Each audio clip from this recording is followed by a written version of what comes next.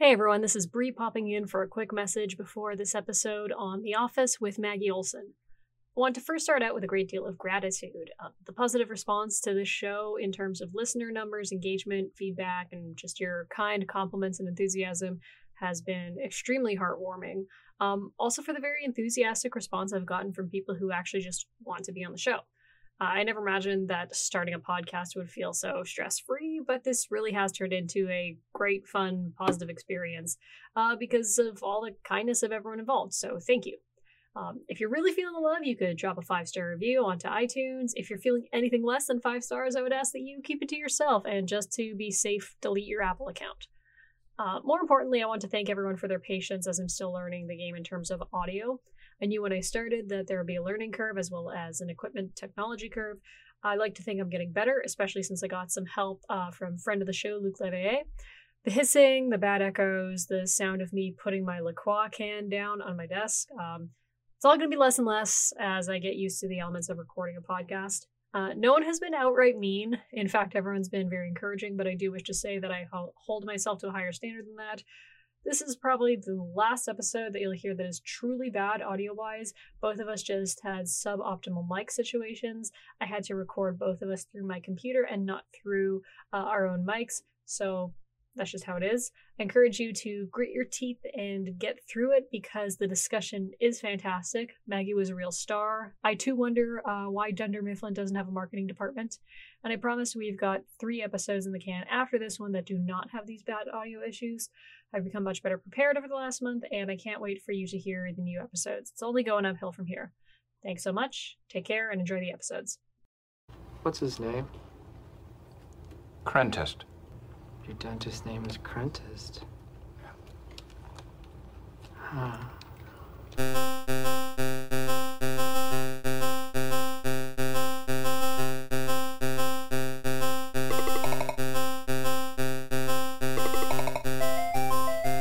Welcome to Peak Show, where we want people to be afraid of how much they love us. I'm your host, Bree Rohde, and I set out to explore when the media and creators you love peak.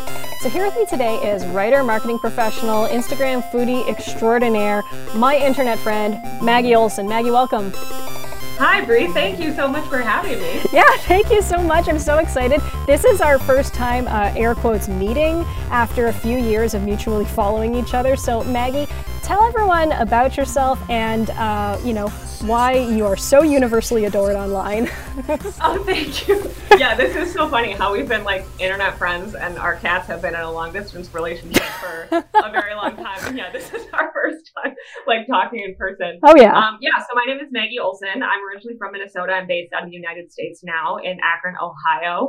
My primary internet presence is my Instagram account where I just post pictures of all the food I make. So I think that's like how people primarily know me. I'm not an influencer by any stretch of the imagination. I just kind of do it for fun. But professionally, I am a freelance writer and editor, and I also work for the man in marketing for a company that does laboratory testing for like rubber components. So in addition to my food Instagram, I'm also full of really interesting trivia about tires and automotive hoses and yeah.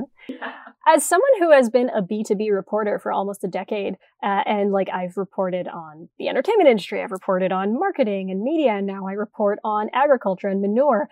This is going to sound weird, but I don't think people even our age realize how many different companies there are out there because we don't think of B2B jobs as real jobs. And so something like testing rubber and like testing road materials is like, yeah, that's someone's job. That's what someone does. And I think it's so fun to have that very specific knowledge of very specific things. Absolutely. There's the sheer volume of information and systems that are invisible to you as a consumer is astonishing when you get on the other side. Like now that I know just how much engineering and chemistry goes into creating like a passenger car tire, I will never again complain about how expensive they are because they are so sophisticated. Yeah. And so, but it's amazing. And I'll tell people like about what I do and the type of testing we do in our laboratories. And they will say to me, I didn't know that someone was testing the adhesives used on an IV bag to make sure it wasn't going to leach into the medication into the patient. I'm like, yeah, that's what we do. We test that kind of stuff all the time. So it's great that we're talking. It's great that we're talking about kind of B2B and that hidden world of, jobs that people don't think exist and jobs that people just don't think about on a daily basis. Because today we are talking about The Office, a little indie show that I really hope makes it. I've made that joke so many times. But before we get into The Office and we discuss when this show peaked, I want to know, Maggie, when do you think you peaked? When did I peak? So I think I'll be tacky and say, like, I think my peak is still coming. I don't think I've peaked yet. I think it's still coming. But my previous life, I think I peaked in 2016. Because that time, my boyfriend and I became official that year. And he is, like, obviously a huge and wonderful part of my life. So that was, like, a great time for me. Before you and I became internet friends, I don't know if you knew this, but I used to run ultra marathons. You've mentioned running, but I had no idea you did ultra marathons. That's crazy. Oh, yeah. I did like 50K, 50 milers. Like that was like my whole personality for a few years. And that year I was like nonstop personal records. Like every single race was a PR. And then on top of that, I was working for the National Park at that time, for the National Park here in Ohio. And the National Park Service had its centennial that year. So I was like involved in all these like major marketing campaigns, like around like the National Park Service centennial, and got to all these cool projects. So it was just like a lot of great, like cool things kind of happened at once. So that was like a peak for me. It was like 2016. So 2016 was a peak for you. And it's weird. I don't think in the 4 episodes I've recorded so far, I don't think I've ever been challenged to determine when I peaked. But I can safely say that while you were peaking, that might have been the bottoming out of my post-university life. It was the thing. I got transferred at work to a new magazine, which I ended up loving eventually, but it was really difficult. My cat was sick.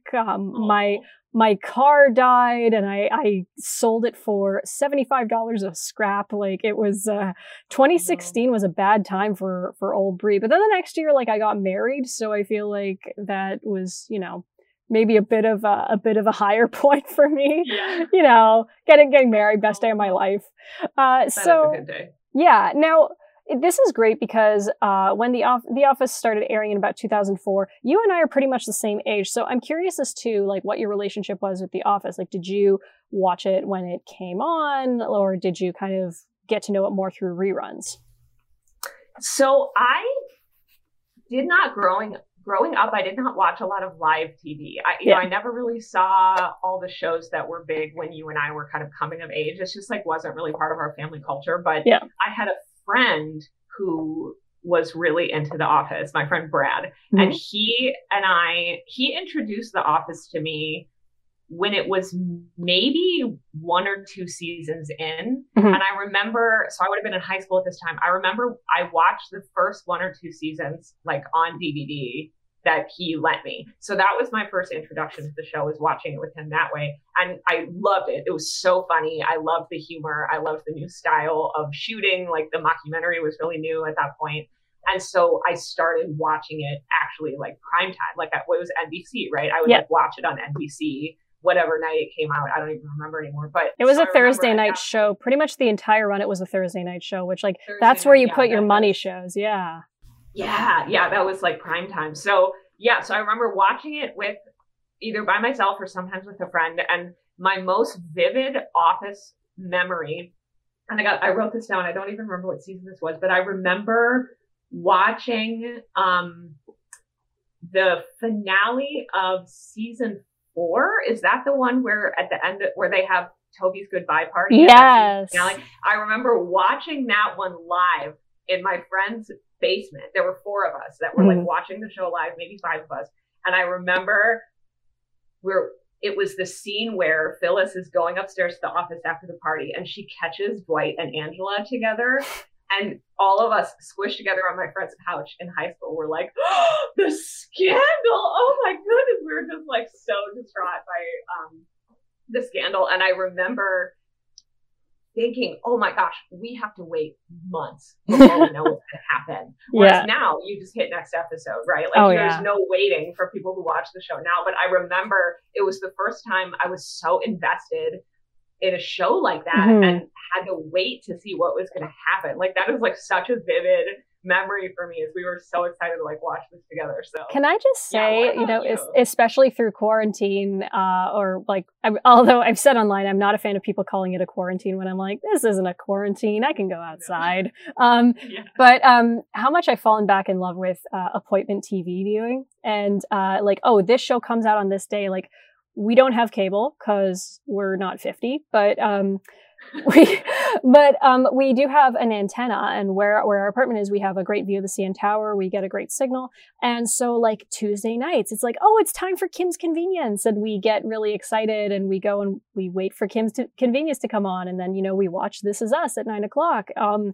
I think also being a sports fan has really influenced me as part of that. But, and that's why I'm a big fan of what Disney Plus does now with the way it drops its episodes 1 week at a time, because that feeling of anticipation, and like The Office didn't do like cliffhanger season endings a lot. The most you could say after that was, oh, who are they going to replace Michael with as the manager? But like, they didn't really do that. So for me though, I too did not watch a lot of live TV. I was a big Simpsons fan. I always made time for The Simpsons. But I danced so much in high school that when The Office was at its, kind of at its peak of being the big weekly show, I was just always dancing from 4 to 10 p.m. Or I was working at my dance studio. So I was just there all night. And then when I started university, it was kind of like the show that everyone on my floor got together and watched, that and How I Met Your Mother. I'll say that I didn't make that big of an effort to join in, but I saw a couple episodes, but I couldn't have told you like what was going on in them. And it's like, I didn't know the characters, so I didn't bother getting to know the characters. And it was, I think, the year after The Office ended that it came onto Netflix Canada. And the guy I was dating at the time, he put on one episode, and it's an episode that's not very fondly remembered. But it's from season 2, which as a whole is a very good season. It's Take Your Daughter to Work Day. And I love that episode. I love that episode too, because all of a sudden, like all the other episodes I've seen, which I couldn't tell you which episodes I saw before, but it really got to the pathology of Michael and his like loneliness and his need for kids and stuff. And I thought it was so sweet. I thought the ending was so heartwarming with them singing the song to the kids and stuff, and Dwight saying, "Your parents love you very much." I'm like, oh, like that's actually a really sincere thing. I thought the show was a lot more cynical. So I did watch it chronologically after that. But it was all entirely after the show ended. And so to an extent, I think a little bit of that anticipation quality was removed, because like I knew Jim and Pam were going to get together. I knew they were going to get married and have children. I knew that, the Angela, Dwight, Andy love triangle was a thing, but I still like it became, and I know no one's unique and there's no millennial is unique, but it became just the show that is on when you're eating dinner and the show that is on when you're just hanging out, especially because in Canada, until Disney Plus came along, we didn't have a way of mainlining The Simpsons. So, which, that's like your spirit show, isn't it? Oh, absolutely. Like I was born the year The Simpsons came out, and I was raised on it. Like I wasn't a kid who wasn't allowed to watch The Simpsons.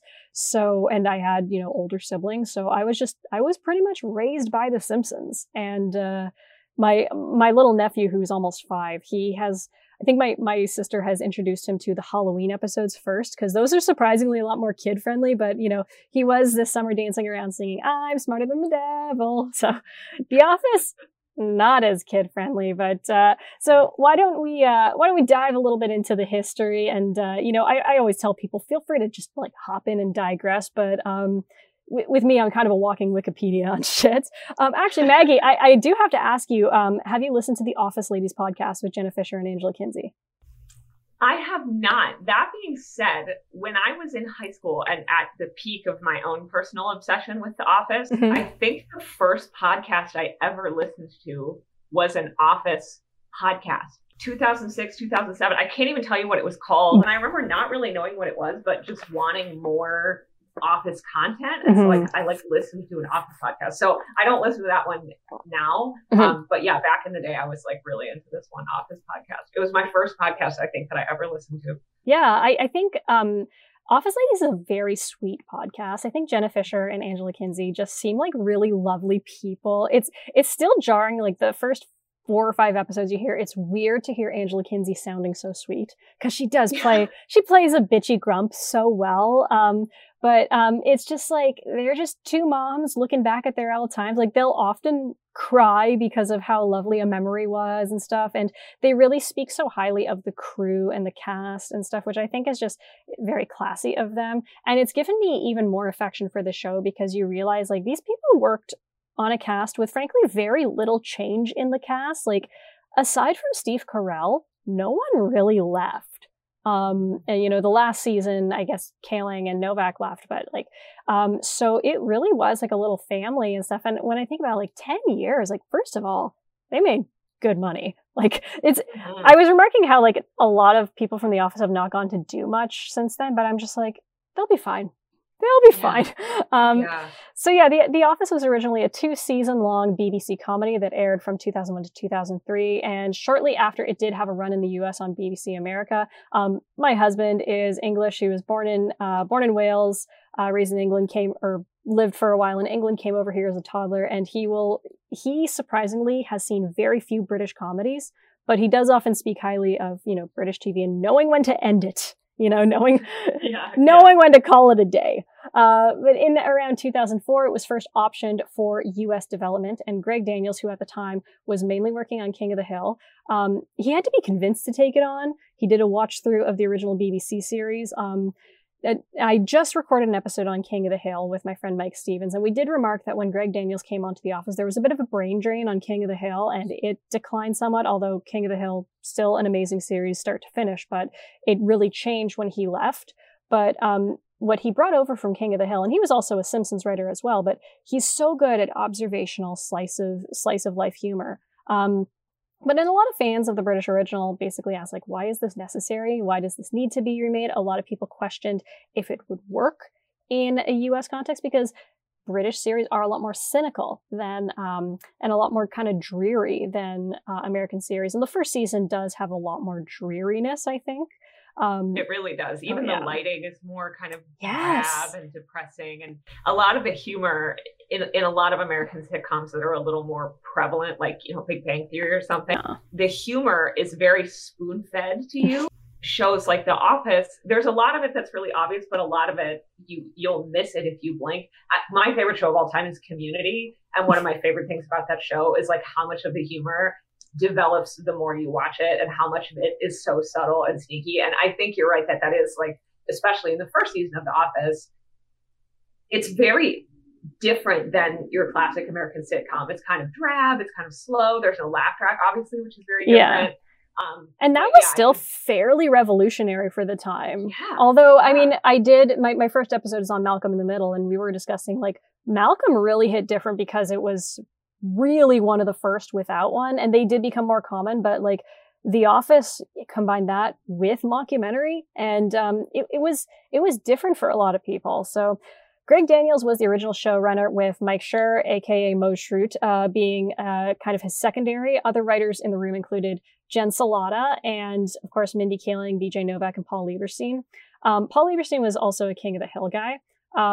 Early on, you know, the first season, the show had really mixed reviews. It struggled to distinguish itself from the UK counterpart, but it was renewed and came back. The second season took off. Critically, The Office picked up steam in season 2, and that continued into season 3 in terms of critical good graces. Season 4 was actually seen as something of a critical dip, although production did suffer that season due to the writer strike. And this is why I brought up The Office Ladies podcast, because The Office is one of the few notable shows to survive the writer strike, and its actors, including Steve Carell, refused to cross the picket line. And to this day, actors including Fisher and Kinsey are still very, very supportive of their writer comrades. So that's really nice to hear. Which is also why, if you watch the 4th season and all of a sudden it goes from Angela Kinsey is tiny Angela Kinsey to Angela Kinsey is very obviously very pregnant, because they missed time shooting due to the writer's strike. And when they skipped ahead, she was a lot more pregnant. Like, you can really tell in Goodbye Toby that she is very pregnant. It's funny that when you're not looking for it and like you're younger and you're not as like aware of like what pregnancy looks like even above the belly, in the face, you don't notice it, but then you go back and watch it later. There's an episode as well of How I Met Your Mother, and they're having some kind of party at the apartment, and Lily is obviously pregnant, and she has like a card or something that she like holds in front of her belly the whole episode. And when you watch it as an adult who knows what it looks like to hide a pregnancy, you're like, you guys kind of phoned it in on hiding this. Like, you did not do a great job. Like, okay, you've hidden the belly. Congratulations, your boobs are the size of my head. But I mean, hey, you know what? They props to those women for working well in obvious discomfort, because, not that I have a lot of experience with this, but I hear pregnancy is a bit of a drain physically. Yeah. So, from there, season 5 was a big boost back in terms of critical good graces. And then it was a very, very gradual critical and viewership decline, although nothing dramatic, until the departure of Steve Carell in season 7. It just bottomed out in season 8. I think most people are in consensus that what the hell were we thinking with James Spader, who is a great actor, but weird fit and very annoying character in a lot of critics' eyes. Season 9 was seen as a bit more of a return to form, even though you don't have Carell. And then it concluded after the 9th season with the wedding of Angela and Dwight marking its conclusion. In terms of writers, Greg Daniels and Mike Schur left the writer's room after 4 seasons because they were developing Parks and Rec. So we have another case of showrunners leaving a show, and then there's some brain drain.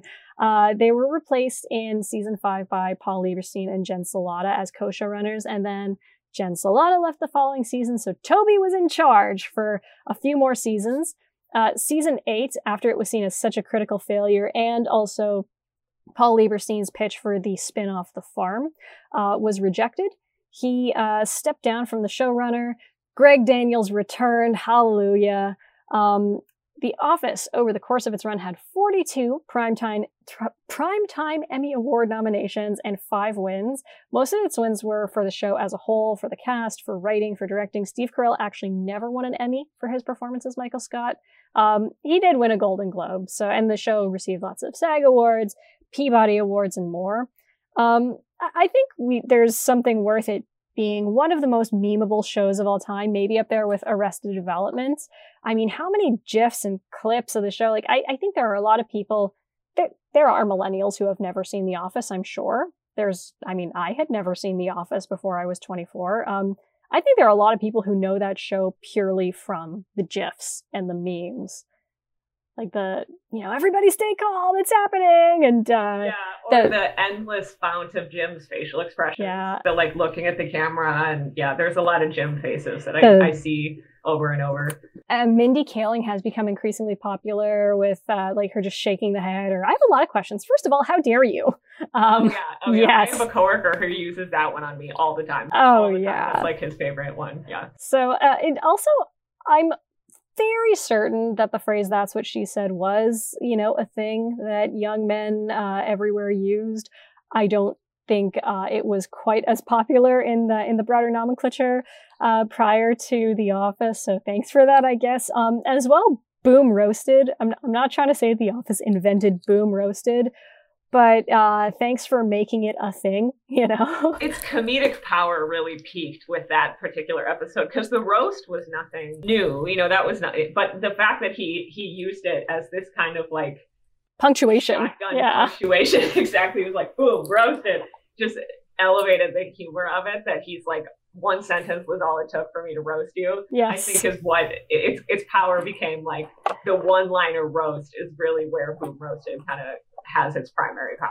And to say something so incredibly unfunny and follow it up by boom roasted is just like, it understood what we wanted, Yeah. He understood the assignments. Absolutely. Truly is one of my favorite episodes. I remember watching that one. That's the one where I think I laughed consistently the most was that whole episode, because it was just like nonstop. I love that episode. The cold open with the fire is just the peak of chaos. And I will say, I almost never compare The Office to Arrested Development. I think there are very few shows that can be compared to Arrested Development, but something about the chaos in that scene and how just unafraid they were to go insane with it. If you had put like a funky little jaunty clarinet score under it, it would have been something out of an Arrested Development episode. It is really kind of amazing how you think that, and I don't love movie or TV scenes that are just purely hinged on chaos. Like that one Transformers movie where they spend 15 minutes destroying downtown Chicago. I'm like, okay, this is stressing me out. Yeah. I'm going to clean this up. This is boring. You know, I just like don't get into it. But that scene is so funny because you think they've hit the peak of all the things they're going to do. And then all of a sudden, Angela throws her cat into the ceiling. Save Bandit! Save Bandit! And they try to like smash the door open with a copier, and they throw like a printer out the window or something. And then like Toby falls out of the ceiling. It's like it doesn't end. And like, even though it's just chaos start to front, there's like specific mechanisms of chaos that like make it funny. It's not like the building just keeps falling down. It's like a person has fallen out of the ceiling and now a cat has fallen. Like it's just it's so good. There's so many great beats to it, and like I mean, I've never been on a TV or movie set in my life, but just even having a few friends who are actors and stuff, and knowing like, or having say Kinsey and Fisher's podcast talking about what goes into that, and you think of like how talented you have to be to direct that scene. And to, you know, work with the writers and just make sure that it all works. Like there's a reason that is such a popular scene. And I think even people forget that is just a cold open and that it's connected all the way, because it's a 2-parter episode. It's connected to Michael's roast at the end and Stanley's heart attack and stuff. I mean, that's the same episode as the scene where they're doing the CPR and Dwight cuts the head off, or cuts the face off the dummy. Like, they were just swinging for the fences that episode. Yeah, they really I love TV episodes like that where they just pull out all the stops and they don't like save any ideas. There's one episode of House as well. I don't know if you ever saw the show, but there's an episode where not the whole thing, but yeah, a bunch of the guys go to like they go to a speed dating thing, which is super funny. And there's this whole plot point where they find out that one of the more serious doctors was like in a porno when he was in college. And they just like, there's all these like really, really funny pieces that could have been sprinkled throughout the season, but they cram them all into one episode. And of course there's a serious medical issue as well, but there's so many elements of humor that they're like, you know what, throw it all in. We're just going to do it all. And it just works so well. I feel like that those two episodes to me are so similar that they were like, let's just go all out with this one, no subtlety. Like it just is so when that type of episode is well done, it is so memorable and like it always ranks high for me when I look back on shows as a whole. So I want to talk a little bit about the cast, and I don't know if you've ever seen that video that's gone around of other stars who were reading for The Office for some of the principal parts. Bob Odenkirk, very notably, read for Michael Scott. There was, I know, Seth Rogen read for Dwight, which I would have just loved. And it would have been so funny. My personal favorite was John Cho reading for the role of Jim. I love John Cho. I think, and you know, his career did take a pretty good turn around that time because 2004 was Harold and Kumar.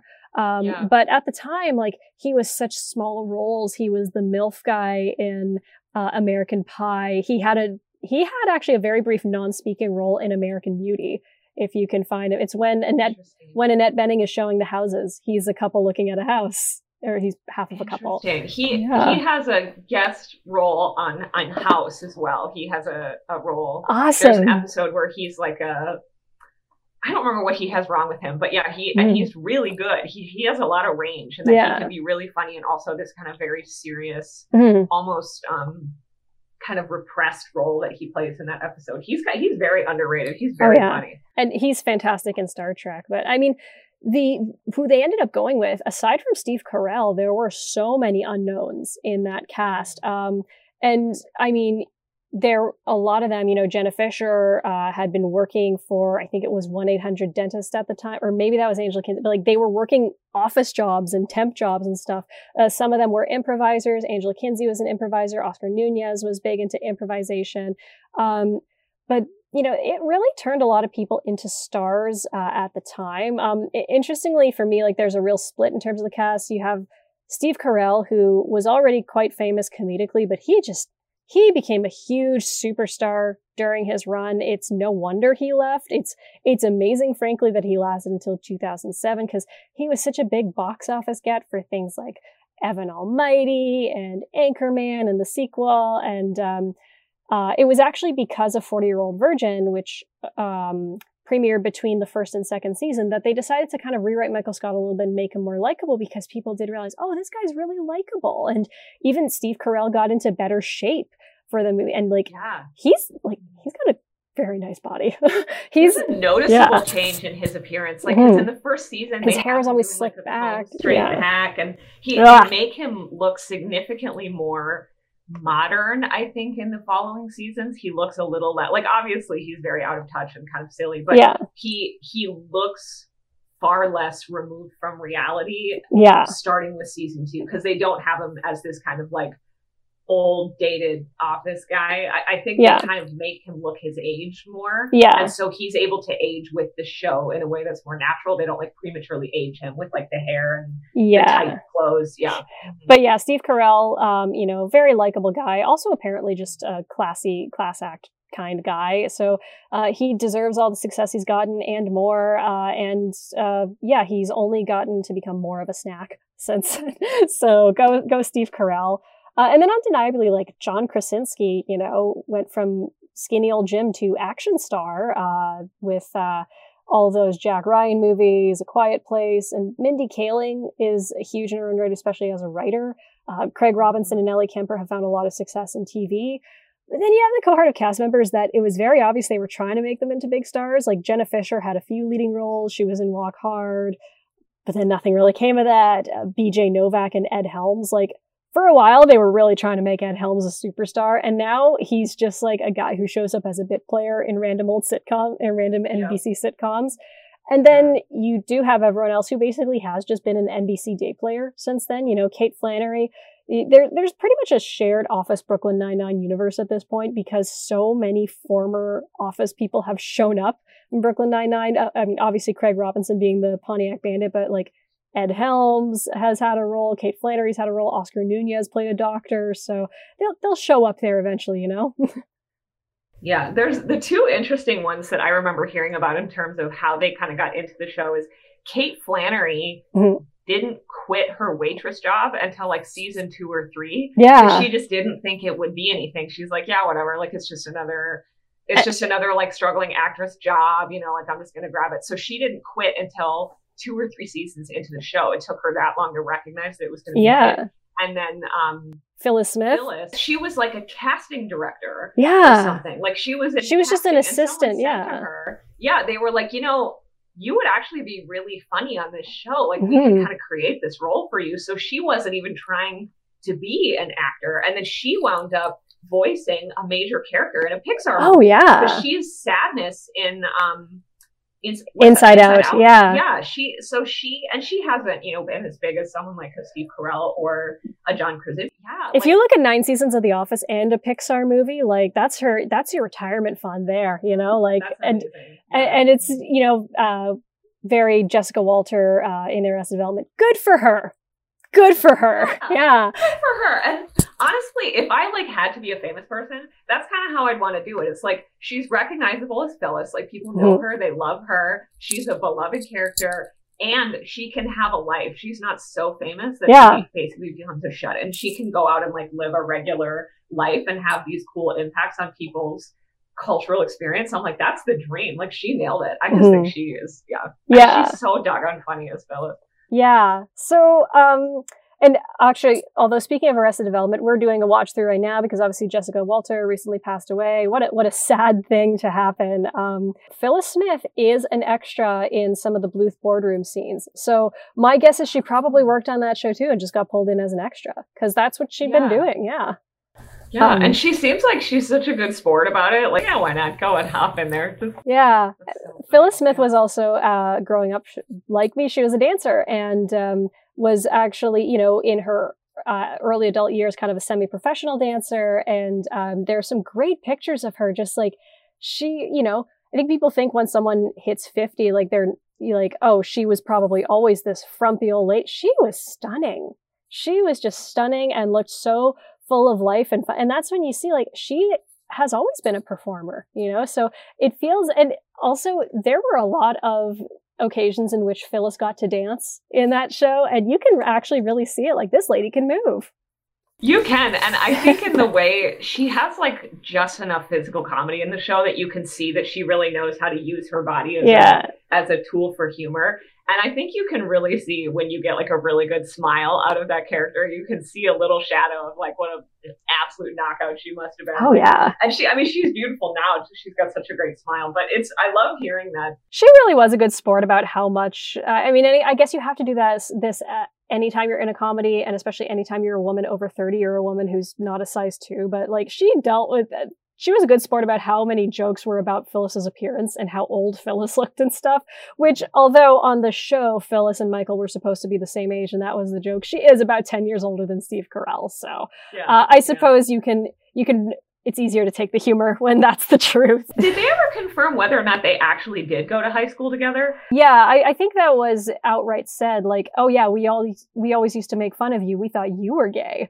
Oh, that's right. Yeah. And he's like, back in high school, we all called her Easy Rider. Oh, that was, I think, the most unsympathetic Michael had ever looked in the early seasons, at least. It kind of jumps around. Michael Scott is one of those characters that, depending on the writer, how much sympathy you're supposed to have for him just goes in and out the window. Like, one of my favorite episodes in terms of Michael Scott's sympathy factors is Survivor Man. I was just going to say the same thing. Yeah, because it's one of the greatest ways to derive sympathy, and this is not just an Office thing, this is any TV show or book or movie, to kind of derive sympathy or empathy for someone else is to use the point of view of another character. And in that, you see that Michael has literally isolated himself from everyone because he's, gone to live out this fantasy life in the forest for a couple days.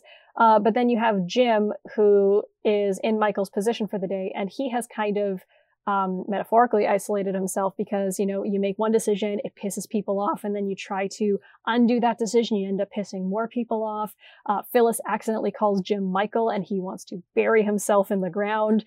And at the end, when they're all having their birthday party, and Michael comes back, and first of all, everyone appreciates Michael so much. They're so excited to hear his voice and that big, crazy, And there's that one line of I never know what she said really means. I just do it to relieve the tension. And you start, like, there's just this look when Jim suddenly gets it, Yes. Yeah.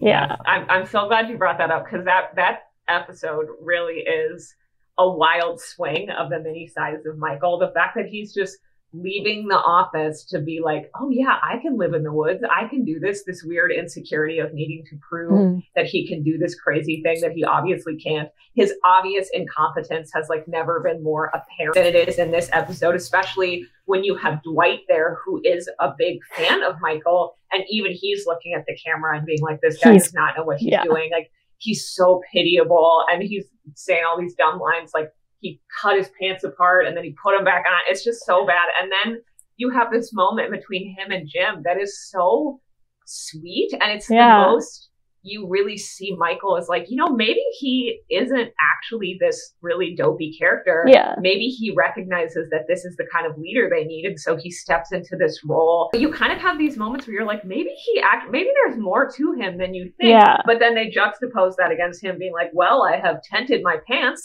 Yeah, that episode is like a wild ride as far as like your feelings about Michael from minute to minute. Yeah. How drastically they change.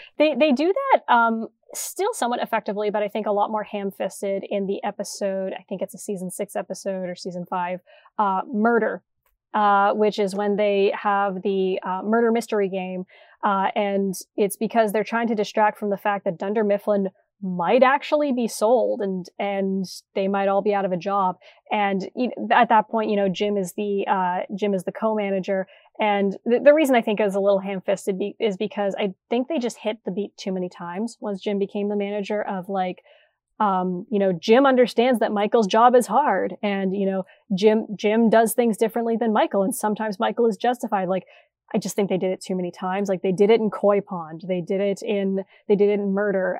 So it was a bit too much. And I know that's why, like, they brought Jim back down to a salesperson because viewers didn't like Jim as a manager either, which I thought was pretty funny. But I mean, Murder is not a terrible episode.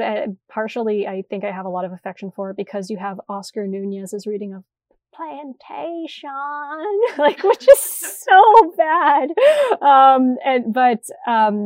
And then another very jiffable moment is the three-way quote unquote Mexican standoff at the end with the finger guns and Jenna Fisher walking out the room at each other. Yeah, yeah. It is a pretty good episode, but just I have a thing with TV shows about beats that are hit too many times, especially when it's a very long running show. Which I'm really glad when I was looking through our pre-notes that you and I fall in the same category here as kind of seeing season 4 as the peak, because I know it's really popular to say season 3 is the peak. And I do understand why people say the end of season 3 is the perfect ending, because you've got, this very depressing theme of Michael just coming back to Scranton. His life has not changed. Jim and Pam finally get together. And then there's this kind of really delicious ending of Ryan the temp is made the new boss. And that line reading of "You and I are done." It's so good. Like his little smile, he looks right at the camera. Like that, that could have been a series finale and I would have been super pleased with that. But I also think season 4 kind of has a bit of a perfect ending as well. It kind of flips a lot of things, like Ryan's fall from grace. As ridiculous as it is, it's a really nice way to put a bow on that story, which is good because honestly, Ryan is one of the weakest aspects of the show after that. They so don't know what to do with him. He's just an entirely different character after that. Although, again, soft spot for like good line readings of when BJ Novak just stands up and goes, "America's one big mall." And like, he does become a projection of like why everyone hates hipsters, which is fine, but like just that's not who he was when it started. So it's really hard to reconcile that. I think one of the more powerful things too about Ryan's story, and I don't think I really appreciated this until I was an adult who worked in an office environment, is he really is such like a perfect representation of that kind of out of touch leadership person who read one business development book that they liked and are now trying to implement without actually trying to get people on board with it conceptually. They're just showing up and they're like, "All right, guys, now it's time for synergistic management solutions." And people are like, can we have better health benefits? Yeah. Like, I think the fact that they have this story arc where this kind of unremarkable character suddenly becomes a leader and he's clearly not qualified for it, but for some reason knows how to sweet talk management and then suffers the consequences of that is so satisfying. Because we all know those people who it's like, what are you doing in leadership? You don't know what you're doing. And then he actually is so aggressively vilified for that there's this kind of like almost sick degree of like satisfaction from watching him fall from grace in the way that he does. Yeah. And when they bring him back, it's like not as good as it is in the beginning. Yeah. Like you said, he really peaks with that. You and I are done. That the way that he encapsulates that one particular office personality and that full story arc is so well done. And you know, people have said, and I agree with this, like what made The Office lose its magic and its strength was that it lost a lot of the observational qualities, which to a certain degree, frankly, when you're in a single situation setting, like unlike a lot of other sitcoms, what I'll give The Office a lot of credit for is they don't really leave the office that much. Whereas something like Parks and Rec, which recently came on Netflix Canada, so I did a rewatch. It's like after the third season or so, they felt so limited by the Parks Department that it became not about the Parks Department. It became about like City Council and the city of Pawnee and stuff. And like The Office always stays in the office at least. So you got to give it credit for that. But it did lose some of the more observational qualities. But with season 4, the one thing they hadn't touched on to that point was, like you said, those managers that are young and hip and they know the buzzwords, but they just cannot manage anything. And that scene of him doing the talking head of like, "We're taking paper to the streets, Wall Street, it is what it is," and like just going through all the buzzwords. Like I've worked in tech startups and like I'm just like, I thought this was supposed to be a parody. Like, or when he's like trying to turn the paper purchasing online platform into a social network. Yeah. It's like, I see this I work in B2B, so you see this a lot with like B2B companies that try to break into social media. Yeah. It's like, that's not where your audience is. When your audience is on Instagram, they're not thinking about work. They're doing that in a personal capacity, but there's just this repeat attempts to somehow bring this like cool social element to a business area that is inherently neither cool nor social. Mm-hmm. And yet he won't let it go. He's like, you're discussing the latest music.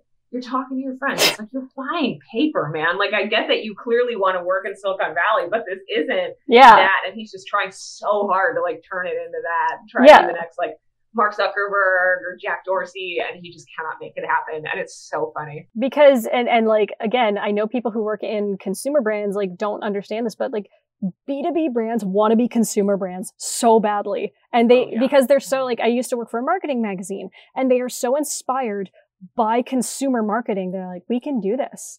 And it really like, they make fun of this in the 8th season, which nothing about the 8th season is that great. But the way everyone wanted to be doing the Steve Jobs style keynote, and just, you know what, you're not Steve Jobs, and there was only room for one Steve Jobs, and now there's room for no Steve Jobs. Like, So with the 4th season finale, the other thing is like Dwight and Angela, it brought them full circle with everything. You know, like you said yourself, that was that moment where you're like, oh my god. I think after that, everything was a bit too strained. But with the 4th season, the joke is like things will always reset. Dwight and Angela will always come back to each other. You know, I'm not going to lie, everything after that, especially when you involved the senator, it just became, they became a very exhausting presence for me. It was nice to see them end on getting married because, you know, it was a sweet wedding and a very funny episode. But the Andy, Angela, Dwight thing, or, you know, Dwight, Angela, the senator, Oscar, you know, it was a lot. I wonder too, because when I was watching the show as someone who was a teenager and obviously had never worked in an office environment, there were a lot of the very office-centric themes that I couldn't relate to as much. So I think what I was most invested in was the Jim and Pam romance, which we can also talk about that. Oh, yeah. That as an adult, I'm like, that was a disaster from start to finish. But yes. I think what I wonder is Pam and Jim get together at like the end of the 3rd season. You see things come together in the 4th season. I wonder if they realized we need another will they, won't they romance. Yeah. Now that this one has been resolved. They tried it with everyone. Yeah. And the thing that's interesting is I think from the beginning of the show, it's kind of positioned that Jim and Pam are kind of the two normal ones, and everyone else is kind of a caricature of an office personality. Yeah. They go back and forth between being more or less extreme versions of those caricatures, but Jim and Pam very much start out as they're the ones that you can relate to. Yeah. And I think for that reason, that's why the appeal of their love story was so successful, because you could see yourself in Jim or Pam as these like really normal people.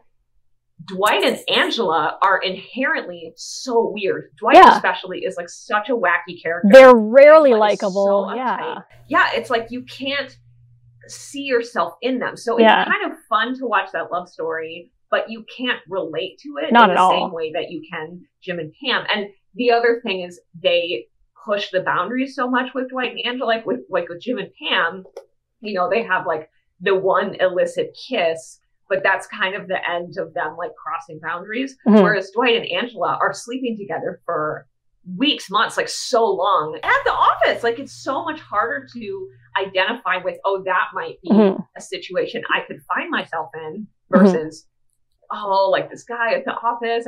So it's like, not like I've ever done these things, but you can't relate to Dwight and Angela. And that's why I think that the will they, won't they appeal of their relationship is kind of harder to be as invested in on like an emotional level as it is Jim and Pam. Yeah. So once you get Jim and Pam together, they're trying to like shove these other couples to like the forefront. Yeah. And because they've created all these characters to be inherently ridiculous, they kind of set them up to fail in terms of resonating with the audience as much as Jim and Pam. Yeah.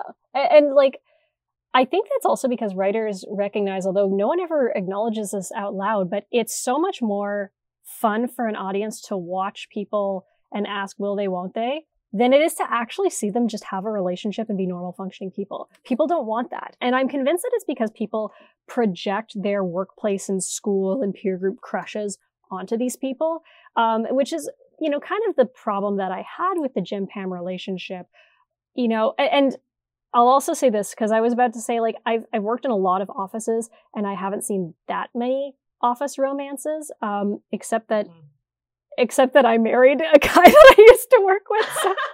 So maybe that's so funny. I don't think I knew that about you and Jared. That's hilarious. And so we rarely mention it a lot because we only started dating after I left, but it was like 2 weeks after I left. And like, there's a bit of an age difference. He's 16 years older than me. And so like, it was a kind of thing like, oh my God, how do we tell people like this is bizarre. And like, it seems way less weird now that I'm in my 30s, but it was a lot to explain to people.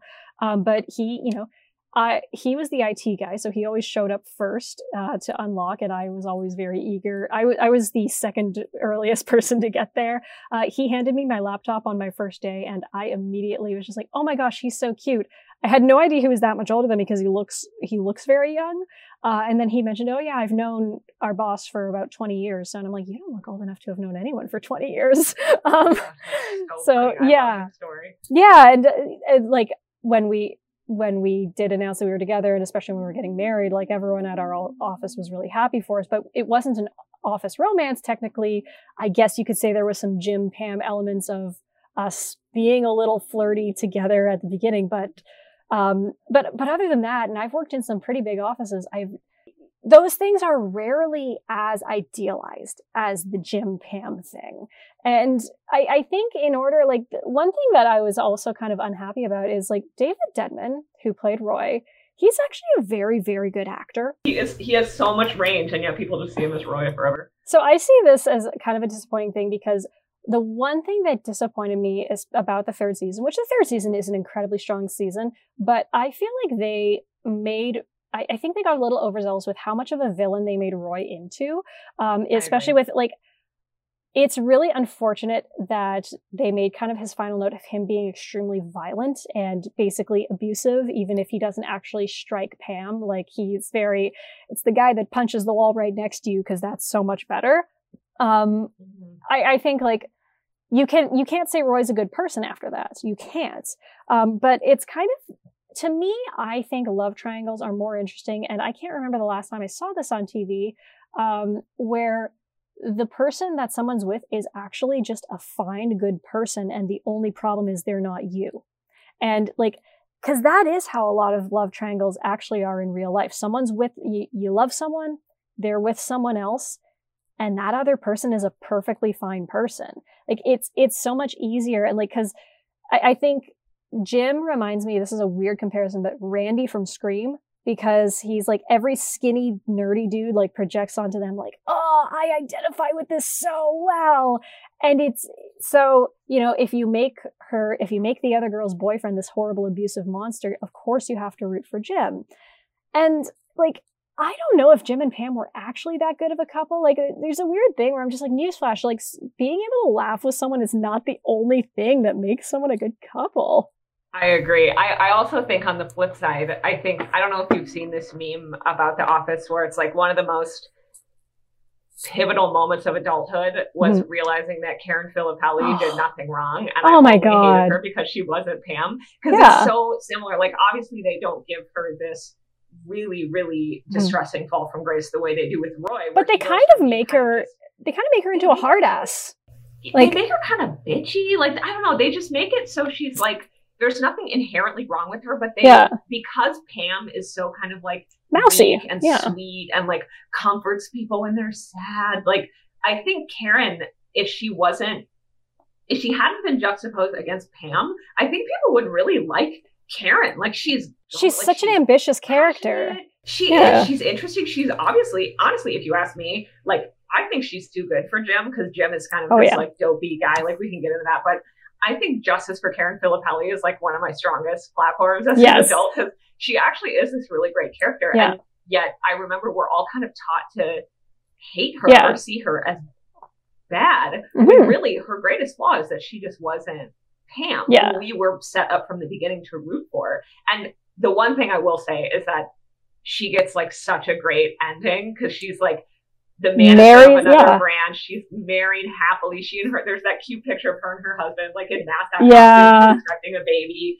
doing great in her career. Like she has like such a positive ending that I'm like the fact that, and even how she and Pam have like a sweet that was one of my kind of reconcile. Yeah, like part of me feels like why couldn't they have had that for Jim and Roy? Like they both like basketball. They could have just been bros. And like men are, what I've observed is a lot of men are really good at kind of just like moving past those things and being friends. Like they could have had like a really sweet ending for Roy, and yet they kind of make him into this like abusive, violent, aggressive villain in a way that I'm like, is that really how we like? Did we have to go that far and to then get people to see that Roy wasn't the guy for Pam? When they bring Roy back occasionally after that, you know, they bring him back once when Pam is in New York, they bring him back for his wedding, and he's been so rehabbed for his wedding, and it's nice because you see like, oh, the right person brought out the right stuff in him, but it's like, but he still like smashed up an entire bar and went to tackle someone in an office. Like they took him past the point of being forgivable, which I think was a mistake.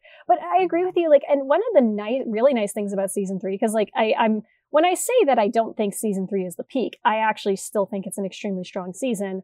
I think what's a really nice part about season 3 is the way Pam and Karen actually have a really nice friendship. The Christmas party episode in that, which like, what a great uncomfortable episode. Like with even Jenna Fisher and Angela Kinsey agreed on their podcast, like the waitress joke, like you can't do that again. You can't do that in 2021. But I will say the joke is on Michael for being so racist and ignorant that he can't tell his girlfriends apart, can't tell the waitresses apart. You know, it's very clearly mocking Michael, but it's a very sensitive joke to make. And it's kind of unnecessary. But yeah, like that Christmas party episode where they come together, is so great. And then it's Karen who is crushed because Jim was so dishonest about Pam. And, you know, like, yeah, I think Jim ain't shit. And I do like that the series eventually goes on to show that Jim ain't shit. You know, when Idris Elba, which like, be still my heart, you get Idris Elba for a multi-episode arc. Idris Elba is so funny. Like I kind of wish they would have let him be funnier. For some reason, I think back when I first saw that show, I was like still such a Jim stan that I couldn't really get behind a character who basically functions to make Jim look stupid. And so it was like hard for me to really like him, but I kind of wish they would have like let him take that uber business guy persona like even further. Yeah. But it's also hard because like he's just so beautiful that I just like want to look at him. I'm like, oh, you're so talented and so handsome. The way Dwight puts it really sums it up perfectly. And I do feel like he's being an audience surrogate there for sure. When he goes, "Aw, the new boss doesn't find Jim adorable." Like, oh yeah, yeah, because we are supposed to agree with everything Jim does. And I mean, like, final season Jim, my God, like. I know a lot of people appreciated season 9 as a return to form, but it was also this weird thing where like the Jim and Pam tension felt like too little too late because they were just the perfect couple. And like, let's throw in some conflict. And man, what conflict? Like Jim invests $10,000 of their money into a business without telling Pam. And like, we're supposed to kind of believe in this, like, both sidesism about the two of them. Like, I think so. I have to confess that I've actually never seen like the last couple of seasons because I just like lost interest. I just like couldn't stay invested after a certain point. So you're not wrong. Yeah. So like I kind of know what happens in the end, but I don't know in detail. And I think one of the things that is frustrating to me is the fact that they kind of set it up in such a way in the beginning that Pam is kind of held back from her potential as a graphic designer because Jim is in Scranton and because like she needs to be somewhere like New York or Philadelphia, which is, I don't know how true that is anymore, but at the time it was sort of the vision was if you want to have a job like that, you have to be in one of these big cities. And she's kind of like, well, I can't because Jim is here. And so she kind of is held back from that career path, which I think could have been such a cool redemption arc for her because she's kind of like mousy and boring and forgettable. Like, I'm not a huge Pam fan like anymore. She's just like not an interesting character, if you ask me. But she could have been. Like that one scene when they make the commercial and she's like up all night working on that animation and it's so cool and so fun. Like, wouldn't it have been cool to see her really soar? Mm-hmm. But instead she's kind of held back. And then in the end, Jim goes to Philadelphia anyway and does it kind of behind her back and like doesn't really do it in the best way. It's like they could have both gone to this big city together and brought their family there and had interesting, compelling career arcs there. And instead, they turn both characters into anchors that are keeping the other person back from their full career potential. And it's like, why couldn't this have been a thing that they did together? And we could have rooted for them together and been so excited for the fact that they kind of started out in this forgettable company and forgettable job and then were able to move their careers forward together as a couple. What a cool story arc that would have been, and what a modern story arc that would have been, instead of a woman giving up on her career for a man and then a man leaving his family behind in favor of his career. Like, that's so not modern, and it could have been so much better if they would have synchronized those two storylines somehow. Oh, you know what I mean? agree. Because like, even in the end, when Pam kind of becomes like the very last episode of season 9 is her saying like, okay, you know, you've been making all the big decisions for our relationship. It's time for me to make a big decision. But the big decision is I sold our house so that we can move to Austin and support your career. And it's like, I guess good for you, but you're right. There's so much wasted potential with Pam. The one thing that I do like that they explored about Pam in later seasons, although I'll get to my problem with this, is she was kind of like, she really became the Michael whisperer, and how much she understood and had this deep affection for Michael. And that's why like the scene of her meeting Michael at the airport and talking silently, like that really guts you every time. What I know Jenna Fischer has said was they asked her to just like, don't, you know, your lines aren't being recorded. So like whatever you say, like just say goodbye to your friend Steve. And it was her saying goodbye to Steve Carell. And even the note that Jim put in the teapot when Pam reads it in the second last episode, that was a note that they had John Krasinski write to Jenna Fischer about the time that they spent together and how much he valued it. And I'm just like, oh my God, like it just, to me, it made me want to like write letters to all my friends about how much I loved them.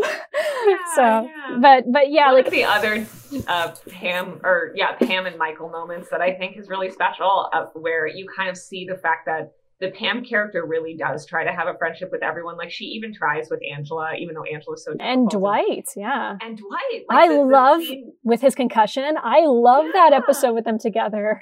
They're so sweet, and they're like joking around and having fun. She's like, no, Dwight's not my friend. Or when he comforts her Dwight's kind of my friend. When he comforts her when she's crying, like, she does try, you're right, she does try to be friends with everyone. She does. And one of my favorite scenes where you kind of see the relationship between Pam and Michael based on how close they got during the Michael Scott Paper Company era is I think the episode is called The Delivery, when she gives birth to Cece, and she's freaking out and she's being so irrational and crazy about not willing to go to the hospital and she's not ready. And the one who calms her down and gets her to go to the hospital is Michael. He's like, Pam, what are we going to do?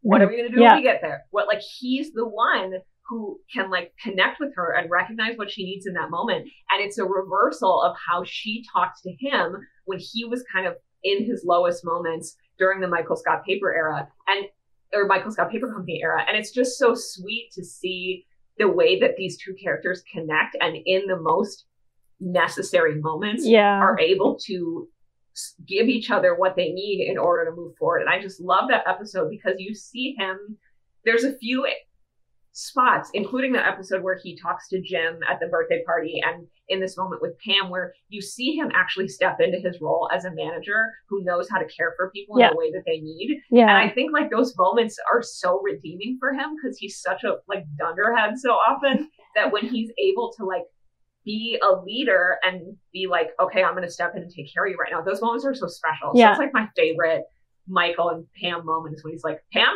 where are we going to go? And what are we going to have? In the car. You know, like that's the thing is we talk about peaks, and one of the questions that I always end this on, but I think it's become incredibly evident that like if you were to ask someone, like, if you were to tell someone who had never watched this to watch it, do you have them watch it from start to finish? Do you say, just watch everything chronologically up until here?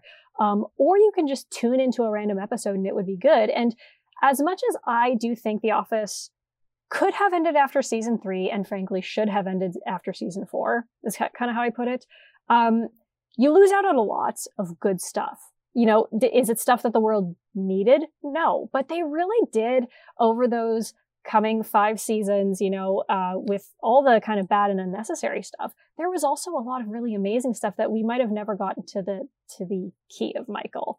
I have this in my notes because, again, like, I'll never be able to shut up about being an entertainment trade reporter in a past life, which, like, thank God I've moved on to cow shit since then. But I think, so what I have is that a lot of comedies, longer running comedies, tend to overstay their welcome. And that's like a common complaint is like, oh, this could have ended after the 3rd season. I have Parks and Rec on my to-do list for a reason, because that's a comedy that we also regard as having overstayed its welcome. The Simpsons really overstayed its welcome by about 20 years.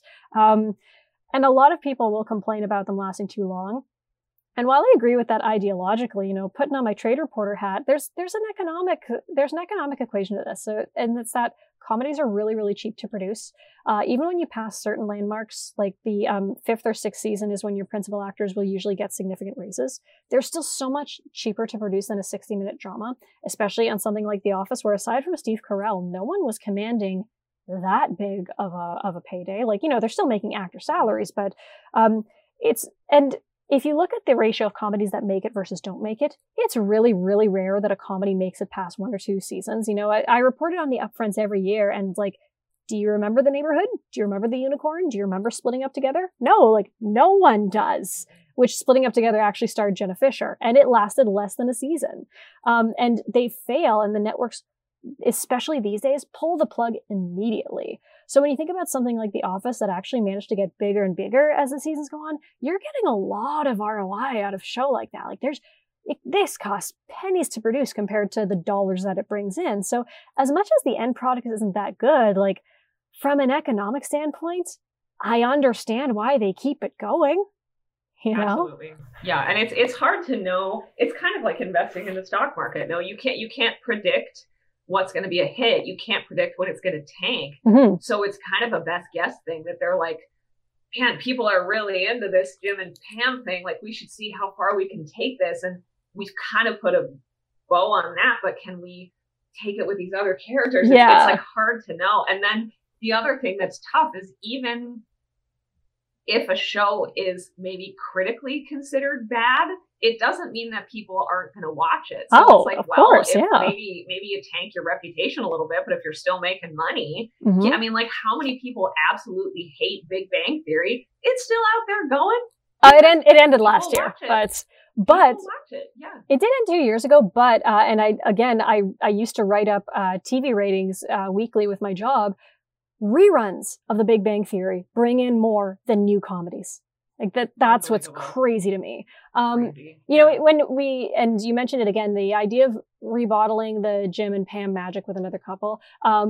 Again, I don't think they were ever really successful at it. And also, yeah, like there's not that much office romance per capita in the world. Sorry. Like, I'm a reporter. Reporters are horny all the time, and I have not seen it that much. That's not a stereotype I knew about reporters. I'll have to do some research on that. So, fun fact, in 2012, it was my last year as a student journalist, and I was at a student journalism conference in Victoria, BC.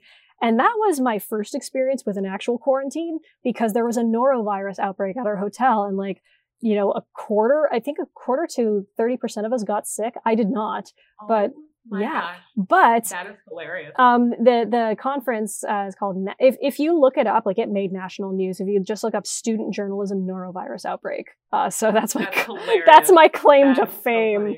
So weirdly enough, one of the guys who was also in that outbreak from another paper, we worked together for like 5 years after that. It's like, oh yeah, you were at PukeFest 2012. Yeah, those areas, those conferences, which I went to a few as a student journalism, are basically just extended orgies. Like, journalists, like, we're thirsty people. We like facts, we like press freedom, and we like getting it. So I can't imagine any phrase other than nonstop orgy that would describe a tire conference less, quite frankly. Like the most like staid, like uptight. And like, don't get me wrong, the tire industry is what it is. But absolutely not how I would describe that or any automotive event. But yeah, so I think the closest they came to the Jim Pam magic, and I know they tried hardest with Aaron and Pete in the last season, but I just know him because that's Jake Lacey, right? Yes, who was in one of my favorite so underrated movies, Obvious Child. Fantastic movie. He's also in he's in How to Be Single with Dakota, I haven't seen that. Dakota Johnson, who's in that one. I have not seen that. He has this kind of unexpected role as like a love interest. He's like so lovable in that movie. He's like so cute. But yeah, How to Be Single. I think it's Dakota Johnson who's in that, and Rebel Wilson. Nice. And yeah, Jake Lacey has like the most wonderful role. Like it's a kind of an unexpected role for a male side of a love interest of a heterosexual love dynamic, but it's a wonderful one. I highly recommend it. It's a great movie. I think the main reason why, using them to recreate the Jim Pam dynamic doesn't work is because Pete was a new character who like was so and they full on called him New Jim. He was so similar to Jim. They hung a lampshade on it in universe, but Erin was also already like, she was officed by then. I mean, she was already Flanderized. She was already so weird. When she was introduced, she was pretty damn normal, and she was just off the walls, too stupid to function by the 9th season. And so it's like, I don't think this really works. This isn't Jim and Pam, two normal people in a sea of weirdos. No, the romance that I thought came the closest was Michael and Holly. I did think it was too drawn out and it was too angsty after that, but also the angst was some of Steve Carell's best work. Like in the episode where he goes to Winnipeg of all places, which Winnipeg, yay! Winnipeg! And he calls David Wallace after, and he's like, why did you send her away? That was so sucky to do. And like, God, Steve Carell keeps just breaking my heart.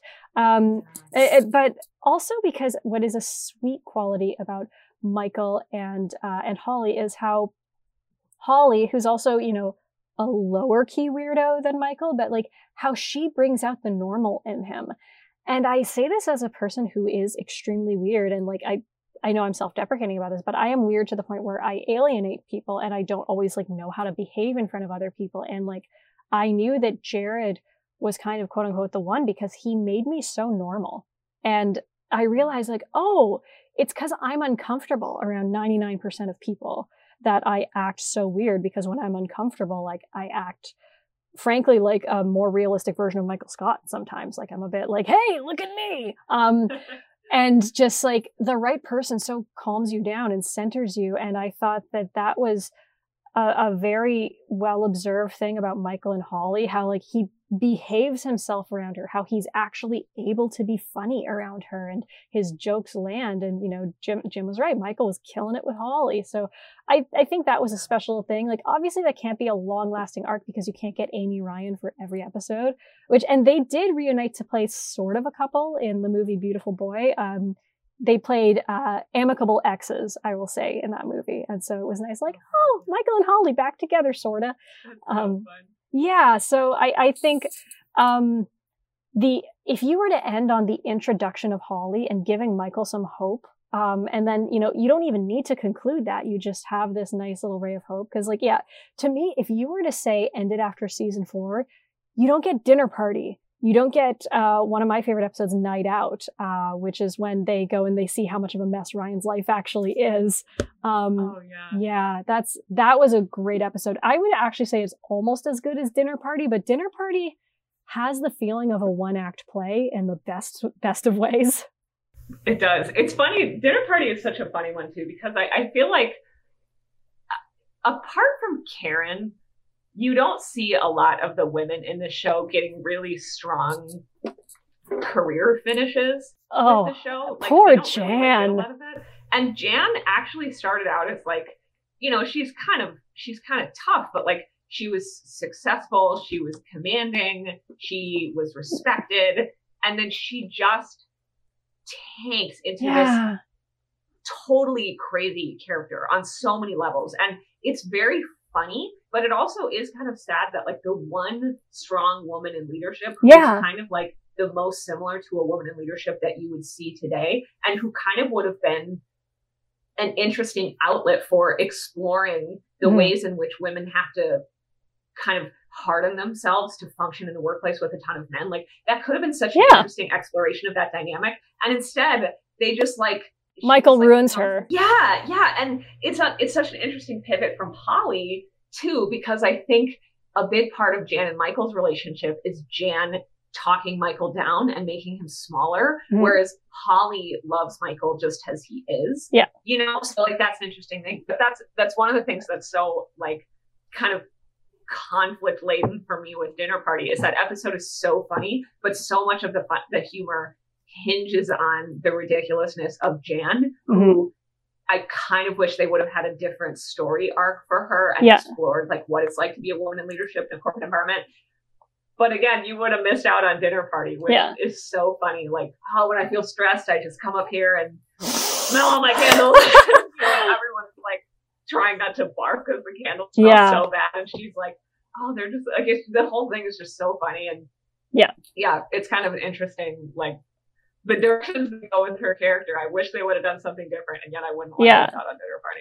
Yeah, and I do think you could have possibly went somewhat in that direction without going too crazy, which is that, like, I would say having Jan be, you know, resigned to a relationship with Michael and depressed and stuff, I don't think that's entirely that bad. But like I didn't like that they just made Jan so inept after getting fired from Dunder Mifflin, because like she went from having so much reason in everything she did to actually also being kind of stupid and vapid, which I think really stunk. And it was nice when they brought her back a few times after, like she had, you know, she had a successful business, or she became, you know, head of the Scranton White Pages, but she's also still nuts. And so I'm just like, oh, poor Jan. There's a character, I didn't write anything about this in my notes, but I think one person that I think needs a lot of praise, and also this is a character who was delightful, but unlike a lot of delightful characters, did not overstay his welcome. Andy Buckley as David Wallace. And I think he's so interesting because, as again, I keep bringing up the Office Ladies podcast, but they had him as a guest. I had no idea he wasn't an actor, or he wasn't a working actor, you know, looking for parts. He was an actual stockbroker. He was, you know, he worked for Merrill Lynch as an analyst and was doing so while working on The Office. And they brought him in because he brought that realism to it. And you would never know that this guy had never acted, or he hadn't never acted before, but he'd done like theater and stuff. You would not know that he wasn't quote unquote an actor. You know, what a great fit. He just nailed that role, that like really highly competent leader. And the way he hangs on by a thread with his patience for Michael. And yet also what I think is very sweet is, as much as he has so little patience for Michael, he also has an affection for him, because he acknowledges, you know what, he wouldn't hurt a fly. And even like in the deposition, which it precedes Dinner Party, which the deposition is almost as good as Dinner Party in the tension that it brings to those characters. And when you see David Wallace's conflict, and it's, he gets a lot out of it. Or after Saber buys the company and Michael pops in on David Wallace, and he's just this shell of his former self. He's a goofy dad who like is suddenly so much more attached to Michael, to the point where Michael's uncomfortable. Andy Buckley, I think I looked him up on LinkedIn, and he only recently, as of like 2 years ago, actually left his finance jobs, and because he did get a role in a new Greg Daniels thing. Greg Daniels wanted to work with him again in the series. I think it's Upload. But what a delightful character. And because that is the thing after season 4, you know, people throw around the term Flanderizing a lot in terms of like making characters too extreme. Because Andy Buckley only ever showed up a couple times a season, you didn't have to do that. Like, I have a really hard time with what they did with Kevin, because I actually thought Kevin was funnier when he was just the slow, dull guy. He was only a little stupid. Like, I mean, I think that is the one thing about Goodbye Toby. If that's going to be your last episode, as discussed in my episode with Mike Stevens, like, all comedy is inherently harmful, and there will always be some degree of offensiveness about comedy, because comedy is kind of about projection of pain, and you can't have comedy without getting pain out of someone. But I have a real, like, I mean, there are a lot of things where I draw the line. You know, I'm not gonna tolerate something that has, say, slurs or whatever, but making fun of the developmentally disabled is kind of where I put a bit of a foot down. Like, I, for years, have taught dance to kids and young adults with developmental disabilities. And I just think it's cheap humor. It is not funny. And then after that, like, because to be honest, yeah, Kevin was a bit slow and a bit dull, but after that, everything he did had to be that of something that you could confuse with a quote unquote special person. You know, like the way the Cookie Monster thing and the thing that I like about the cookies. And it just, the setups were really obvious. And it's like, you're telling me that this guy now doesn't know the alphabet. Yeah, and I think what's interesting too with Kevin is he kind of was an interesting character in the beginning. Like, he was this kind of like slow, and we all know a slow talker, right? Like, yeah. But he had, you know, he had a fiance who had a daughter, so that's a relationship he's trying to navigate. And he played in a band. And he has a very relatable health scare that brings him a lot of stress, and he's trying to manage that. There's so much nuance to his character in addition to him being having this kind of funny personality trait of being like kind of slow and like, you know, not a fast talker. But then they take it to the extreme and they lose out on all the nuance. And it's kind of like the character Joey Tribbiani from Friends. Yes. Who in the earlier seasons, he's kind of an airhead. Like, he's a himbo, character. But it's funny. Like, it's kind of cute. We all have that one friend who's just like kind of an airhead sometimes. But by the end of the show, he's so dumb you can't even really root for him anymore. Yeah. It just becomes this cheap joke that they go to over and over instead of giving him a real story. And like, obviously, I don't think like Joey had to end up with someone romantically, but they don't like give him any identity beyond being dumb. And with Kevin, it's kind of the same thing. It's like, well, he had a relationship with someone who we assume was right for him in the beginning and who clearly trusted him to take her child with him to the office one day. Like, this clearly was someone who had enough value to bring to a relationship that he was like, this woman was considering him as a possible stepfather. You know, like, there's a lot of like nuance there that toward the end, it's like he just is this kind of nothing butt of the joke character. And it's like, he could have been a lot more than that. You know what I mean? And even in, I think it was the 6th season, when they do the blood donation clinic and he meets that woman, Lynn, and they, you know, there's an episode later about him asking her out and stuff. And then it comes to nothing. And it's like, that is a character, I agree, it would have been nice to see him succeed. Even like with the plot with the senator, how he's, you know, kind of the moral center at the end, and he stands up to the senator and says like, what you're doing is wrong. Good for him, I guess, but also it's weird because Kevin wasn't a character in the beginning with a big moral center. And I feel like that's the thing you do with your gentle giant character, right? Is you make them really stupid, but they have a big heart. And it's like, I guess good for him because he's not a bad person, but also that's not who this character was. So it's not. Yeah, no. They try to turn him all into Fezzik from Princess Bride. Not everybody can be Andre the Giant. They just can't. It's not a thing that can happen. No, baby. Oh, so I love that we agree that season 4 is the peak. What I will say is my favorite episode, and it comes before that, and this is, I don't think a lot of people list this as their favorite episode, but the 2nd season Christmas episode, it's one of the first I saw because it's very shortly after Take Your Daughter to Work Day, because I think that perfectly encapsulates what an episode of The Office is about. You've got Michael needing to be the center of attention, derailing things, and kind of taking it to a point where he pisses everyone off and everyone's just a little bit too pissed at him. Then he redeems himself and everyone ends up having a lot of fun. And it contains all the observations of what an office Christmas party is honestly like. And I just think that's, that to me perfectly encapsulates what an episode of The Office is. You know, you don't have Ed Helms or Ellie Kemper yet, but you've got great Jim and Pam moments. You've got, you've got some Craig Robinson in there because he really didn't get a lot of play in the first couple seasons. So yeah, I think that to me is like the exemplary Office episode. But I would say the peak of the Office in terms of quality was Goodbye Toby season 4 finale. I agree. And I agree partially because, of course, I have this like strong, vivid memory of like experiencing that show in real time at that season of my life when it actually was live. But I think that is the time when I was the most invested in the show. And again, like I said, when I was younger and couldn't really relate to office culture, the thing that was most appealing to me about that show was the romance, because like that's just the era of life that I was in.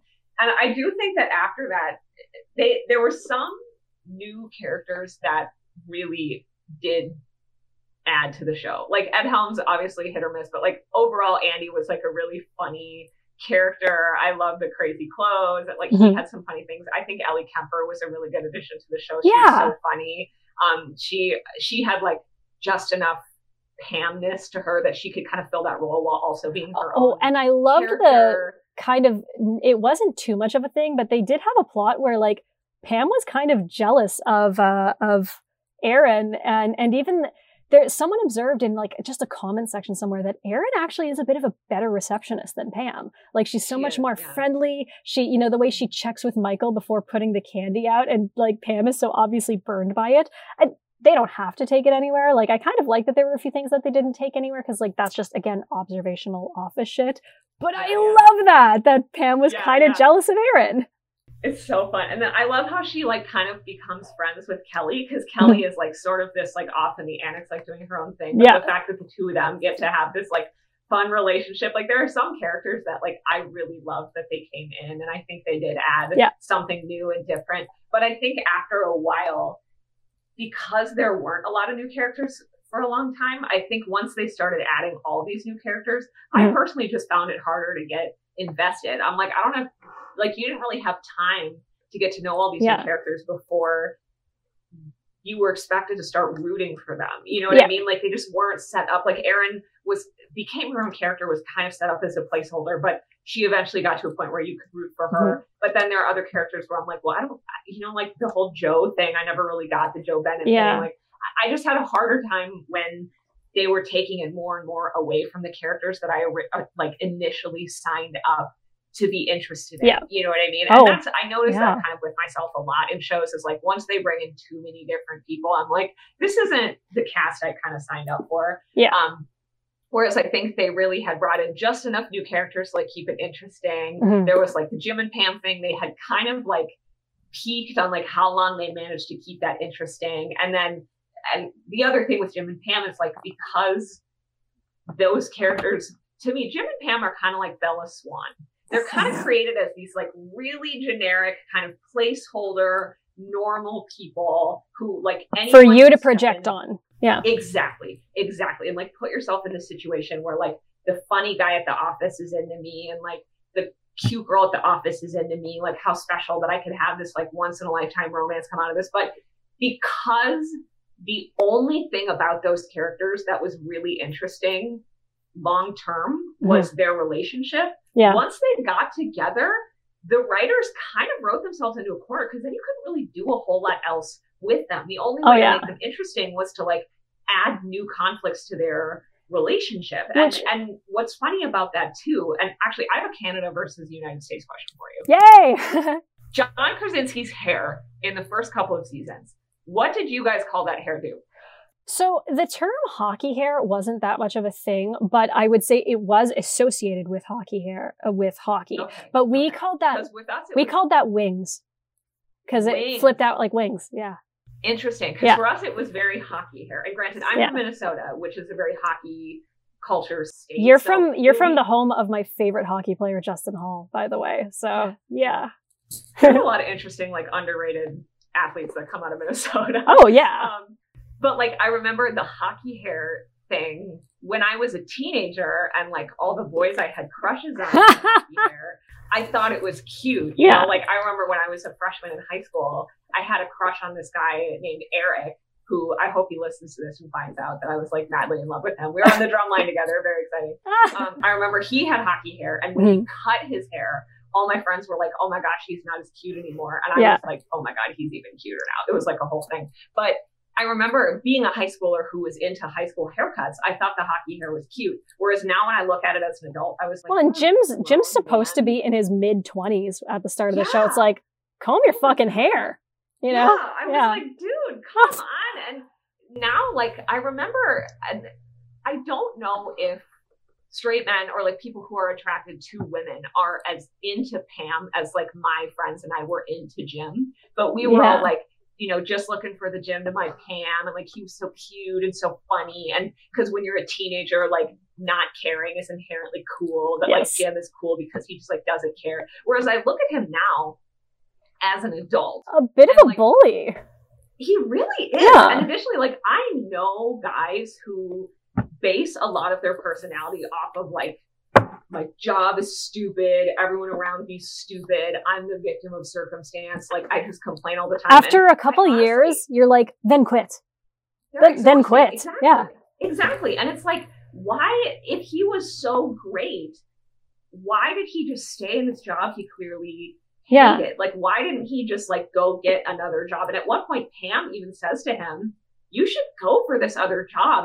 And he like gets mad that she would even suggest it. And it's so interesting. He's such a Mary Sue. He's because everyone's supposed to love him. Like he always has the best sales in the company. Like there's actually, and he manages to get Jenna Fisher and Amy Adams interested in him, which I totally forgot that Amy Adams had an arc on The Office. But Amy Adams, like, I love her. She's a princess. She's amazing. Yeah, she's amazing. What did we do to deserve her? It's like her and Judy Greer. I'm like, what did we do to deserve? That's a person I'm surprised never had a bit role on The Office was Judy Greer, because she was made for that shit. Good. But yeah, with Jim, it's like the other thing that's interesting to me is, like I said, I wish Pam would have gotten a more interesting career arc where she could have like actually followed the graphic design instead of kind of following it and then just quitting because she failed one class. Like that to me, I didn't love.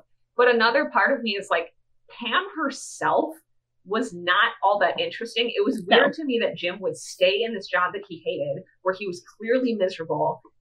Why? Because he's in love with the receptionist who's engaged to someone else. Like it just, like the whole thing to me looking back now as an adult, it's like, how were the two of you so appealing to each other that you would stay in this place where you're clearly miserable? And like you said, having comedic banter with someone is not grounds for a successful relationship. Like I have tons of people that I work with who have like really quick senses of humor, that we like have the same sense of humor. I'm not going to like go be in a relationship with any of them. It's just not grounds for anything. You know, with you being a fan of Community, and I post this GIF a lot when talking about hockey lines, but like it's called chemistry. I have it with everyone. I mean, I think it's hilarious that in season 8, again, they kind of hang a lampshade on this. Jim and Pam just have another kid and no one cares about it. And it's like they're saying like no one cares about this couple anymore. Also, with your talk about introducing new characters, I think it's funny that we've been talking for 90 minutes and we haven't even mentioned Catherine Tate and the character of Nellie, because like, man, what a hateful character. Like, no one liked her. Season 8 was such a miserable thing. And I really do blame the fact that not only is this character introduced, she was kooky from the start, like too kooky to be relatable. And just, we were supposed to like her and we were supposed to root for her. And you know, she's the whole reason Ed Helms' character became a bad person again. And so like a lot of people hold things. And also like, I'm sorry, but for being a company in trouble, Dunder Mifflin has a full-time receptionist. It has, I've worked for companies way bigger than Dunder Mifflin, and this is my first time in 10 years working for a company that actually has a dedicated HR person who's not just a controller. So it's got an HR person who's not just a controller. It's got an office administrator, because Pam makes herself that job. It has a general manager. A made up job. Like the whole storyline is that her job is made up and she's still there. You have your regional manager in Michael. You have now Nellie, the head of special projects. You have like several support administrative staff through Creed and Meredith. I'm just like, I can think of actually a lot of fat that could be trimmed with this company. Holy shit. Sure. Yeah, what's so funny is like none of them, there's not like a marketing person. No, not at all. How hilarious would it have been to have like a marketing team who like thinks they're cool when they're selling paper? Because admittedly, like my bosses and my whole dynamic is like, we have like the exact same sense of humor. We, you know, we are surrounded by like engineers and chemists who are like wonderful people, but like they're very serious. And so we'll like make jokes and stuff in presentations that like we're the only ones who think it's funny. So honestly, like we would be like a really hilarious basis for the kooky marketing team at a paper company, because like we work in the tire industry. You know how unsexy tires are, and yet we're coming into our presentations. We've got like memes and inside jokes, and everyone's like, "Oh my god, you're like I can't even." Like the fact that they missed out on having like any marketing humor. person. Yeah. Yeah. Yeah. I mean, you could argue that that's something that would be handled at corporate, except that these are regional sales. And, you know, as you and I both know, yeah, you have national marketing, but you actually need regional marketing. So, yeah, oh absolutely. God. So I have to ask, in kind of the final evaluation of it, since we stayed in the same place in terms of where the peak was, if you were recommending The Office to someone who's never watched it, would you kind of recommend like remote roulette of, you know, just watch any episode and it'll probably be good? I don't know if I would, because I think your odds of hitting on a good episode are quite high, but I think there are also a few episodes that if those were the only ones you saw, you wouldn't keep going. You know what I mean? So I think like if you did the roulette, your odds would be high, but I also don't know if the loss is devastating. Yeah, exactly. Like if the goal is to get them to keep watching, I don't know if that would be my strategy. Yeah, because I also think that just starting people out on episode 1 is not the best strategy, but I don't know if I'd put them straight to season 2 either, because I think there's a couple of really funny episodes in season 1 that are done really well. Like I think the health insurance episode, especially the part where they're so well about observed, all their made up illnesses. Yeah, so funny, and like so specific to the workplace environment that like I think that's a really good episode. So I think that like there are a lot of good episodes that I think would compel a person to keep watching, but there's a handful in there that I think would be that would just turn someone off really fast if they didn't have that kind of inherent fondness for the characters already, that I don't know if I would risk it with the roulette. Yeah. What do you think, though? I'd be curious to hear your thoughts. So I would say you can do a roulette between seasons 1 and 3, because even season 4 has some real stinkers as much as I like it. You can do a roulette there. I would actually recommend a chronological watch through seasons 1 through 3 so that you get to know and like these characters, and then just do as you please, you know? That's fair. I would also actually recommend, as much as the season 2 like premiere is fine and stuff, I would say start where I started at Take Your Daughter to Work Day, because it's exactly like it's your well-observed office humor, and you get to know all the characters and their situations pretty damn quickly. And also, that's your best introduction to Stanley Hudson ever, with that, boy, have you lost your mind, because I'll help you find it. I'll help you find it. So great. Oh, yeah. I think you're right, though, that the really strong episodes are the ones where you get to see a little bit of all the characters. Like it is an ensemble show, yeah. It really is. And I think like personally, I think one of the funniest characters in the whole show is Creed. He is so out of left field, and so much of what he says and does makes no sense whatsoever, and he has no story arc at all, and he is a masterpiece. Like I think one of the funniest episode moments with Creed is when they're trying to get Michael to buy a new office chair, and he's trying to get Pam's chair, and he says, when Pam gets Michael's old chair, I get Pam's old chair, and then I'll have 2 chairs. Only one more to go. The number of misdirects that you're thinking, oh, he must have like a really shitty chair. Yeah. So he's getting Pam's chair, and then it's like, no, he wants 2 chairs for some reason.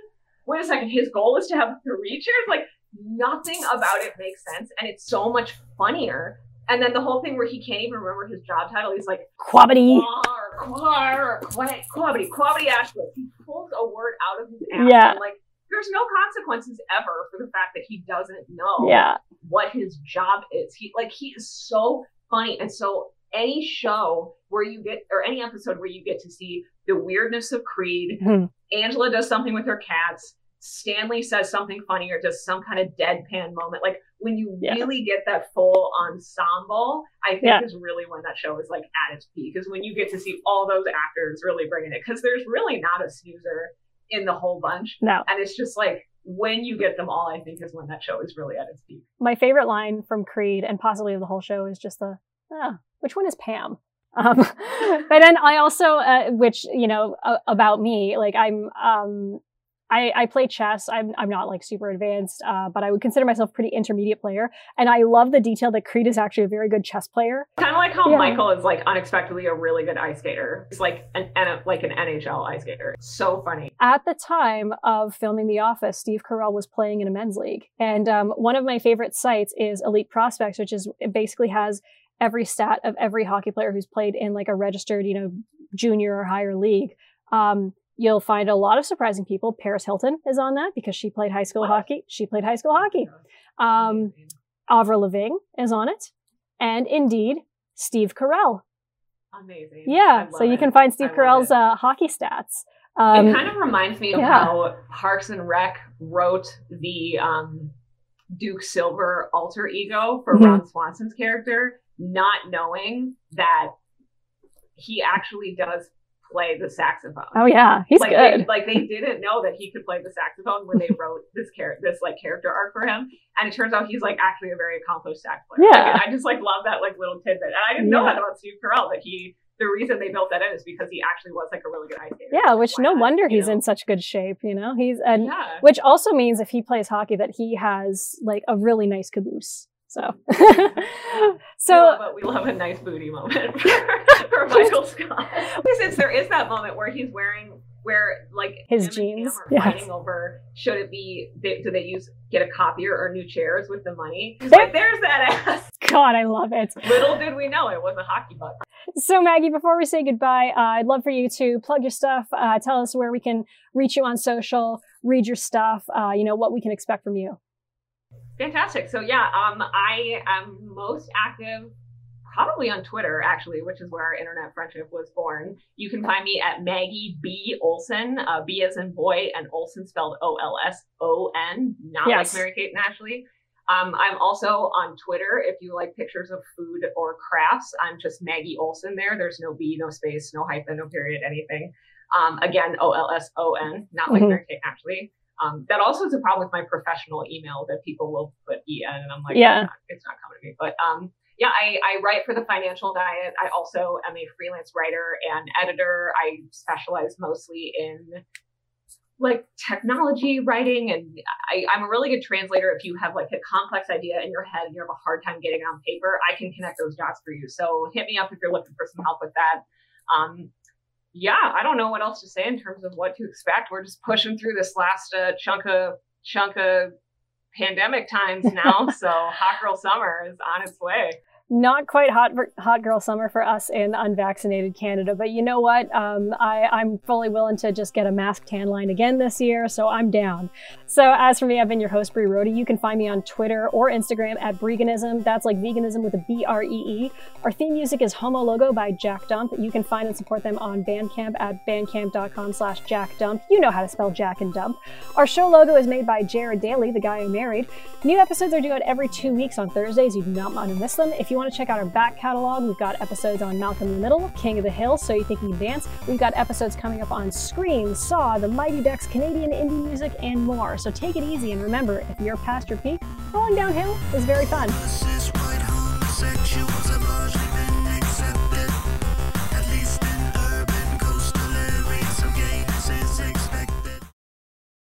That little girl is a child. I don't want to see you sniffing around her anymore this afternoon. Do you understand? Yes, sir. Boy, have you lost your mind, because I'll help you find it. What you're looking for, ain't nobody going to help you out there. Jesus can come through that door, and he's not going to help you if you don't stop sniffing after my child. Okay. Stanley yelled at me today. That was one of the most frightening experiences of my life.